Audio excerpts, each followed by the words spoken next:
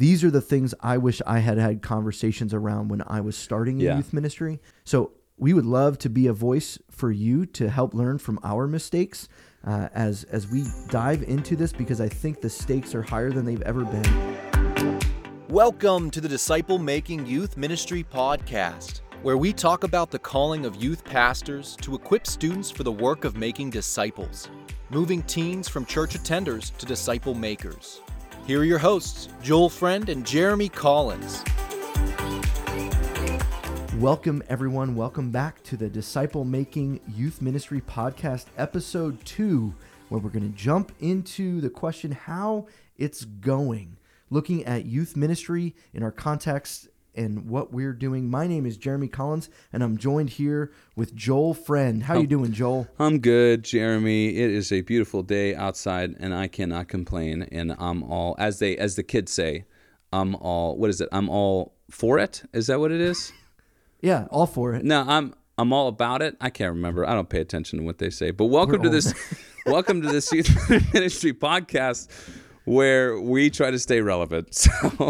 So today's episode is really interesting, isn't it? We're going to look at some of our journeys and what we've seen and experienced, and what we've seen change over the years, and what hasn't changed, and what we've learned the most. And trust me, we've learned quite a lot. Yeah, and we usually learn the most from our mistakes. Yes. And so we've also made a lot of mistakes along the way. Yeah, awesome. So let's jump into this first point that we want to tackle, is looking at, you and I have been in youth ministry for quite a long time. And we've seen so many different things happen, and so many different events, and so many different ways we do program and games, and all these different stuff that's happened over the years. And also the shift in culture, too. Absolutely. Over the course of the last, 14, 15 years. So let's look at this in terms of youth ministry, world, culture, all those sorts of things. What has changed? You want to do like back and forth? Yeah, let's go back and forth. Okay, why don't you open up? What's one thing you have down that this has changed over the years? Mostly, and I was just having this conversation the other day, social media, technology, communication, all wrapped into one, and it's so ever-changing. But I remember back when I first started at this church, at First Presbyterian Church of Bakerstown, and the kids made me get an NV2 phone, the flip phone with the texting. I'd never texted before. I mean, I had a beeper in high school. So, wow. Yeah.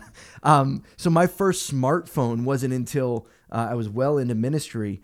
But the communications and how far we've come in that short amount of time, where social media is dominating the spectrum for these students, and they're in social media all the time, and it's always ever changing. And that just was not the case. It was far simpler in some respects 10, 15 years ago. Yeah, that's interesting. It's I imagine some of these are going to piggyback on one another, and I have one that does here. I wrote down this. I said, what has changed is the increase in cultural influence because of the increased availability of cultural content. And what I mean by that is that our kids, the download rate of biblical truth versus the download rate of cultural narrative is absolutely lopsided. And it's not all bad, right? So, I mean, think about last summer, we're in 2021, and last summer you had all those, the causes for racial injustice, which, Christians should stand up for. Mm-hmm. Absolutely. Mm-hmm. And so we had a lot of our students who were, expressing their concerns about this and expressing their solidarity to stand against racial injustice, which is awesome. But there's a lot of other stuff out there too that I think these kids are getting. That the World Wide Web has opened them up to so many different narratives and a lot more cultural influence than I think we have, and it's really hard for us to keep up with. And you had said something at one point about like, we don't need to try to keep up with them. We need to help them to learn how to discern. Yeah, and if we try to out-entertain and get their attention, we're losing that battle, because we're never going to be able to be with them 24/7 on their phones all the time. But if we're giving them the ability to discern what they're seeing through a Christian biblical worldview, that when they see something that doesn't feel right, or they're like, I'm not sure about that they test it with Scripture, not their own heart, not their own culture, not what's around them. And that is such a hard thing to do, but I think that's the task that we have to be about, because social media is not going away. No. Our smartphones are not going away, no matter who makes the next quote unquote smart dumb phone. It's not going away. We're going to have these computers in our pockets. So are we teaching students how to discern what they're consuming? I think is so important. Yeah, and I don't think I told you this, but we have a discipleship retreat coming up with our high school kids, and that is our theme, is to learn to discern. And I got it from that conversation that we had. That's sweet. It was like, oh yeah, that would be like a really good kind of task to work with them with. So that's awesome. So what's another one you have there for what has changed? Well, for what has changed for me personally in youth ministry, as well as how I've approached youth ministry, is I use parents as leaders far more than I ever did. And when I first started out in youth ministry, I was the lone wolf, in my mind, cool guy youth pastor, and I was going to build relationships with these kids, and I was going to disciple these kids, and I was going to help these kids learn more about Jesus. And the more time that's gone on, I've realized I can't do this alone, and I shouldn't do this alone. I'm not called to do this alone, so I use parents as leaders in most every aspect. Now, COVID's made that a little bit more difficult, but that's still our aim and our goal, and that would be a marked difference in our ministry today than from our ministry of 10, 15 years ago. Yeah, that's a good one. One that I had down as what has changed is youth ministry branding. And what I mean by that is like, back in the day, you used to just have someone, hey, we got this youth group down the road, why don't you go?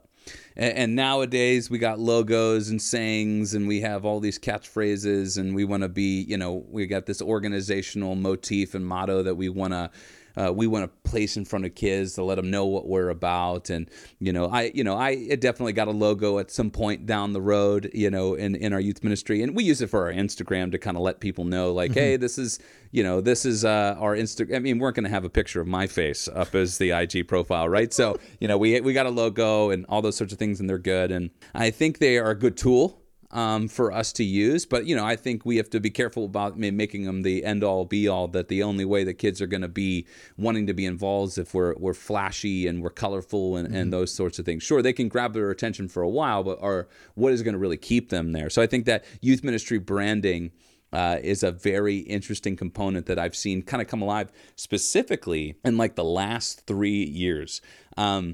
I was in this youth group. I was in this Facebook page for all these youth pastors, and somebody asked the question like, "What is the mission of your church?" And there was so many different answers to that. There was the to serve and be like Jesus, or another would be like to bring the kingdom of God. And there's this sense of which they're all sort of right, but they all kind of come at it from a different direction, sort of thing. And, some are to equip and encourage. And, there's all these. Ours was back in the day, it was to know God and make God known. So we had these catchphrases to try to say, hey, if we were to do our elevator speech or our tweet of what our youth ministry is about, like, we need to get to that.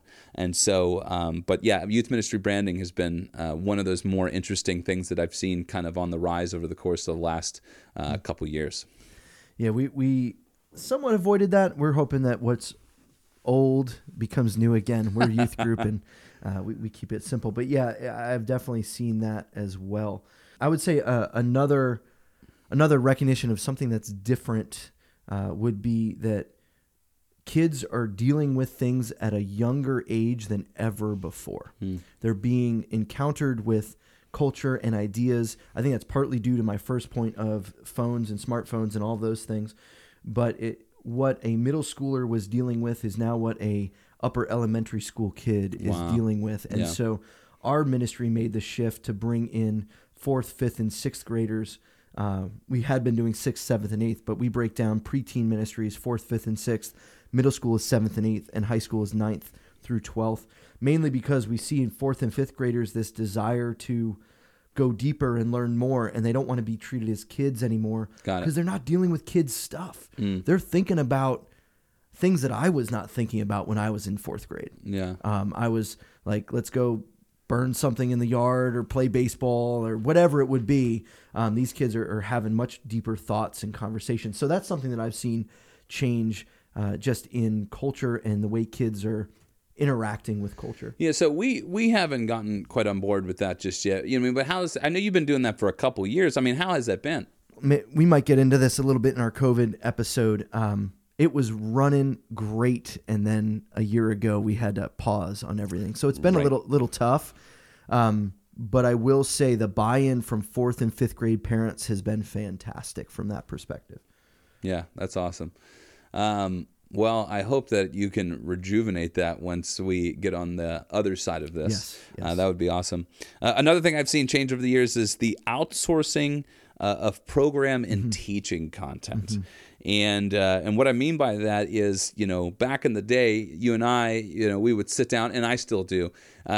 We didn't do it for a while. We were, you know, using XP3 and all this. I think you still use some Orange here and there, Orange curriculum. But it's amazing to see how many people are relying on other people writing their teaching content for them so they can present that to their kids. I was listening to Walt Mueller's podcast on I think it's Youth Culture Matters, and he had a guy on there of like, and they were talking about should someone else write your sermon for you? I mean, that was specifically the podcast topic that day, and so it's an interesting one. But then, you know, you got like YM360, you got Leader Treks, you got Download Youth Ministry, you got Grow Curriculum. You got Grow Curriculum. Yeah. You know, what's so funny is that when we, you know, it was a couple years ago, and I think this is probably a little bit of the thing that people like. It was a couple years ago where I saw this this trailer that I think it was Grow Curriculum put out, and they were like, it's an infomercial. Yeah, they were like,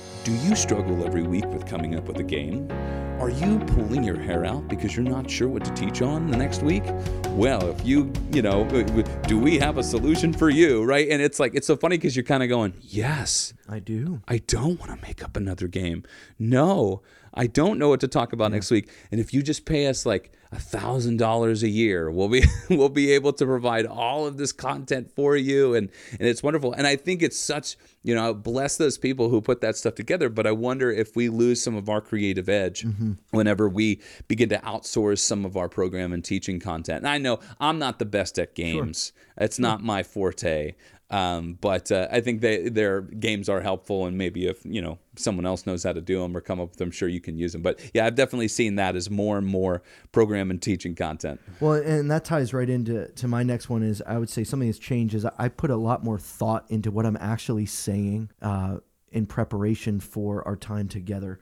Or another way to say that is I spend a lot more time thinking about discipleship than I ever have. Hence, we're here, right? And so in terms of teaching, one of the things that we've gotten into is, we use Grow Curriculum currently right now for our middle school students, but we spend just as much time almost deconstructing and then reconstructing the lesson around what they've built to put it in our context. Yeah, because often what I've found is even with the best curriculums, I sit here and go, I feel like we need to go deeper. I feel like a lot of times with the issue I have with a lot of those curriculums is I feel like they get to the 1 yard line and then they stop. And like, you got to keep going. And we really got to push. So that's a lot of what we do. But yeah, so much of my time now, more than ever, has been spent reading books, listening to podcasts, consuming Christian content around discipleship, because I so desire to figure out how to do this better. Yeah, let me piggyback on that. One of mine, I had another one down was there's more thoughts on youth ministry now than there ever has been before. Back in the day, you had like 3 guys. You had like Doug Fields. You know, Doug Fields has been in youth ministry for like 100 years. Then you had Wayne Rice, who was like this middle school guru, and you have Duffy Robbins. You know, all of these wonderful people, and you just kind of drew upon what they were doing. And maybe that was a big reason why a lot of youth ministries probably looked the same, because we had just like a handful of people. And now there's so much more stuff out there, not to mention more podcasts than ever before. So why not another podcast on youth ministry here, Jeremy? And so. Well, and the reason for that is, and I think we got into this a little bit in our previous episode, but these are the things I wish I had conversations around when I was starting in youth ministry.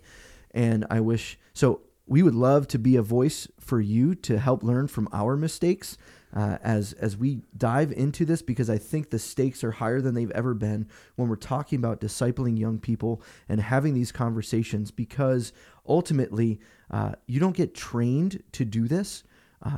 As you shared before, you're going through seminary. I've been through seminary, and I went to a Christian college. You went to a Christian college, and yet it wasn't until 10, 15 years into ministry that we're really feeling like, man, we're getting this. Finally, we're getting this. Maybe we're just slow. Yeah, that might be it too. Maybe it's that you know how many people are like, dude, do you ever read a book and be like, I already know how to do this, and like, why am I reading that? Maybe this is someone's book right now. They're like, what are these guys talking about? How did they take so long to get to this place? And if that's you, we're so glad that you're listening, and you can write us in and tell us all the mistakes that we've made and how we can do so much better.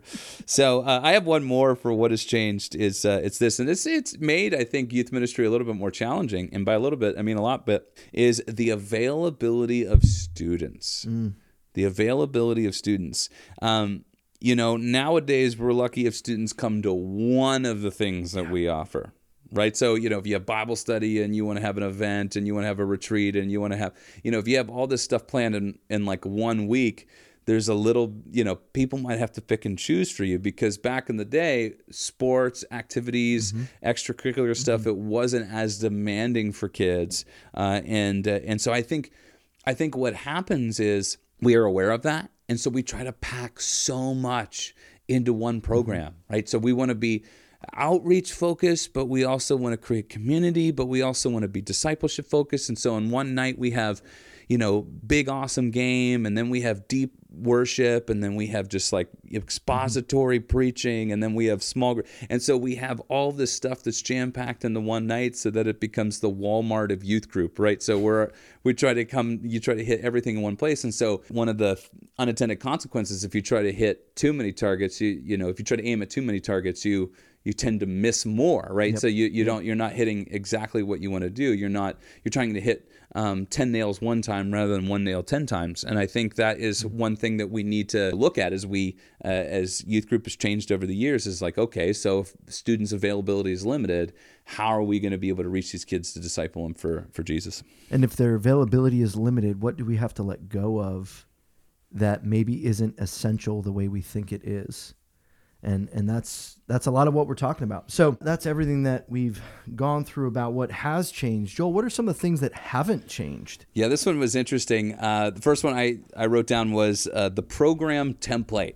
Right. So, I mean, you go to any basic youth ministry, you're probably going to see very similar template, show up, hang out, you're going to have a game, you'll have maybe worship. And if that's part of, if you have the musical talent to pull that off, sure. And then you have a talk, and then maybe small group. I mean, the template really hasn't changed over the year, which is really interesting, because I haven't met too many people that have really reinvented the wheel when it comes to a program, to how they run the night. I know, it varies if you're doing a Bible study versus if you're doing a program for a large group of people. But yeah, I think it's been interesting to watch the template over the last several years just kind of stay the same. Yeah, I think that's an astute observation, and maybe the template should change. I don't know. That's something we can talk about. So something that I would say hasn't changed, and I'd be interested if this hasn't changed for you, dodgeball. It's sort of changed. Has it? What's changed about it? We don't play it as much as we used to. And I think it was like the whole thing. Remember with Chubby Bunny, like years ago? Oh yeah. We heard one story about the kid who, I think passed away or something like that. And then all of a sudden everybody stopped doing. Can't do it. Yeah. Most people stopped doing Chubby Bunny. I'm sure there's still some people that are like, we still do Chubby Bunny. But dodgeball has not been around as much. And even when we did it, it was more of like knock cones down. Okay. But then kids totally still hit each other in the face. So. Yeah, we still rock dodgeball, but I guess the one thing that has changed, it went from something of no head safety to very much head safety. Right. We play something called war ball, which is one ball dodgeball, and everyone's for themselves. Yeah. And it's all craziness running around. So there's only one ball flying around, which makes the possibility of getting hit a lot less. So, but that hasn't changed for us. Yeah. Some people will probably be like, yes, dodgeball for life. One of my other ones was the desire to draw a crowd. I think that is still very much alive in our youth ministry culture, and trying to figure out what's the next best game we can bring, what is going to attract more kids each week, what is going to be what we can use to fill seats. And so I think that is definitely something that hasn't changed over the years. But I think one of the questions that we'll be asking, and we're going to have an episode specifically around that, kind of that attractional model of ministry. It's like, what are we doing with the kids once we get them? And I think that's the important question for us to ask. Like, I think it's fine for us to draw the crowd as long as we're heading in the right direction with what we're ultimately trying to accomplish with that crowd. Yeah, you're right on. One of the ones that I've found, and maybe less so for me personally as of late, but I would say ministry can be lonely. And I think that has not changed. And it depends upon the context. I remember when I first started in youth ministry and I hadn't made connections with other youth pastors yet, and I didn't grow up in this area, so I didn't know as many people. Man, I was an island. And I did youth ministry that way purposefully. And I can't believe I still did that. And that's one of the things I'm so thankful for, doing this podcast with you and having that relationship, having other colleagues in ministry that not only can I go to, but bounce ideas off of, who'll tell me if I'm way out of bounds on this thought, or working alongside. For a long time, I was the solo staff person, but to be able to have Kaylin, who works with me, I know Sophia works with you. And man, that is just, there's something so good about working together with someone in ministry. So yeah, and I think that when I first started, I desired that, but I think most of it was so that I could pitch my ideas that everybody would agree with. So there was still some loneliness to it, as when people didn't accept my ideas, I kind of took it as personal rejection. But the Lord has done a good work in me over the years, and I've learned those things. And the collaboration of working together with other people for the same cause of the gospel. And the last one for me is that this is not only true for students, it's still true for adults, but this is definitely still true for students,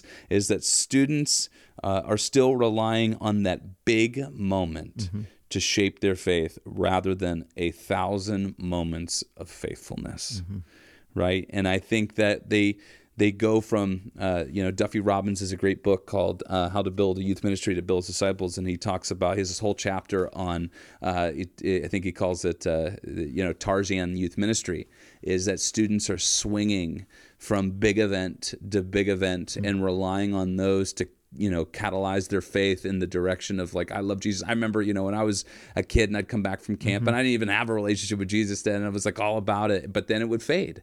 And so I think kids are still looking for that powerful moment to define things, rather than figuring out in the discipleship model of how to faithfully attend to the things of God each and every day. My boss gave a sermon a couple weeks ago. He talked about how the disciples, Peter, James, and John, went up on the Mount of Transfiguration, with Jesus, and that big moment happened, and that was that was a really big moment for them. But they still had to go back down the mountain, and they had all these ministry opportunities that came their way, and there were all little moments and along the way. But they had this one big moment that wasn't going to be the thing that defines their faith. It was going to be all of those little ministry moments along the way that'll be there. And so I think that's an important thing that we need to help our students understand.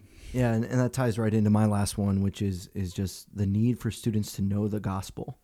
And to tie it back into what you just said, that the gospel needs to be that foundational thing that is tied back into students, that they learn to be so enamored at the mystery and the beauty and the glory of God displayed in the gospel. And as Martin Luther says, that they proclaim the gospel to themselves every day. And so yet we can seek out some of those moments, but we should have those moments every day when we're just floored by what God has done out of no result of our own work. And to try to foster that in our ministries, I think is what we're talking about when we're saying changing the culture to being a disciple-making youth ministry But culture. It's so much easier to rely on the one big thing. Yeah. Oh, absolutely. And you can schedule it and put it on a calendar. Yes. And absolutely. But that faithful, deliberate intention each day is way harder to do. It's way easier to rely on this one moment. But you're right. I think that is the direction we need to be going in. And so just one, final challenge as we begin to close here is for you guys is, maybe spend some time yourself. And if you're on a team, and if you don't do this already, please do this. Go through some time of analysis and look at, all right, what are we trying to ultimately accomplish here? What's our end goal? What do we want to do that's sustainable in the lives of these students? And then you need to start asking questions like, okay, so what's working to do that? Mm-hmm. And what isn't working to do that? And if there are certain things that aren't working to do that, I think it's good to let them go.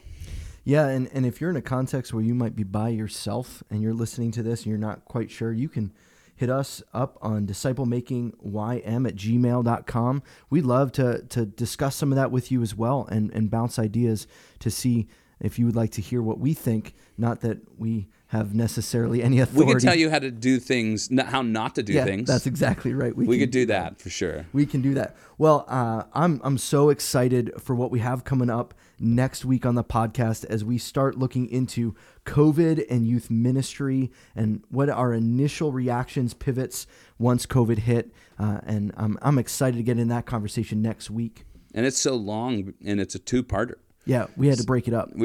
So we got part 1 next week, and then naturally part 2 the week after. But it's been so great to have you guys here with us, and we hope this has been a helpful time for you to listen in to what we've learned and seen change over the years, and what hasn't changed. And one kind of final closing thought for us is this: Jeremy and I were talking about this at the kind of at the beginning of this podcast before we started recording. Was what's one thing that we both have kind of learned, and I think the one thing has been is that we've been in the same place, in the same ministry positions for a very, very long time. Mm-hmm. And longevity in youth ministry in the same place opens up so many more doors for you to walk through when it comes to, when you go to change a program thing and you realize what hasn't worked over the years, and you have the established trust of your leadership, of your parents, of your volunteers, and to know when that shift comes that they're on board because they trust you. Mm-hmm. Anything else you want to add to that? No, that's such a good thought and such good encouragement. Friends, I'd encourage you to stick it out if you can where you are, to see that longevity, not only in the lives of students and parents and consistency, but like Joel said, it'll just build more opportunities for you to walk through some of those doors. So great for you guys to join us this week, and we hope you tune in next week. See you later. Bye. Thanks so much for listening to this episode of the Disciple Making Youth Ministry Podcast. We sure do hope you enjoyed it. If you haven't done so already, make sure you subscribe wherever it is you consume your podcast. We hope you have been encouraged by what you have heard and you're ready to jump into the hard work of disciple making. Catch you on the next one.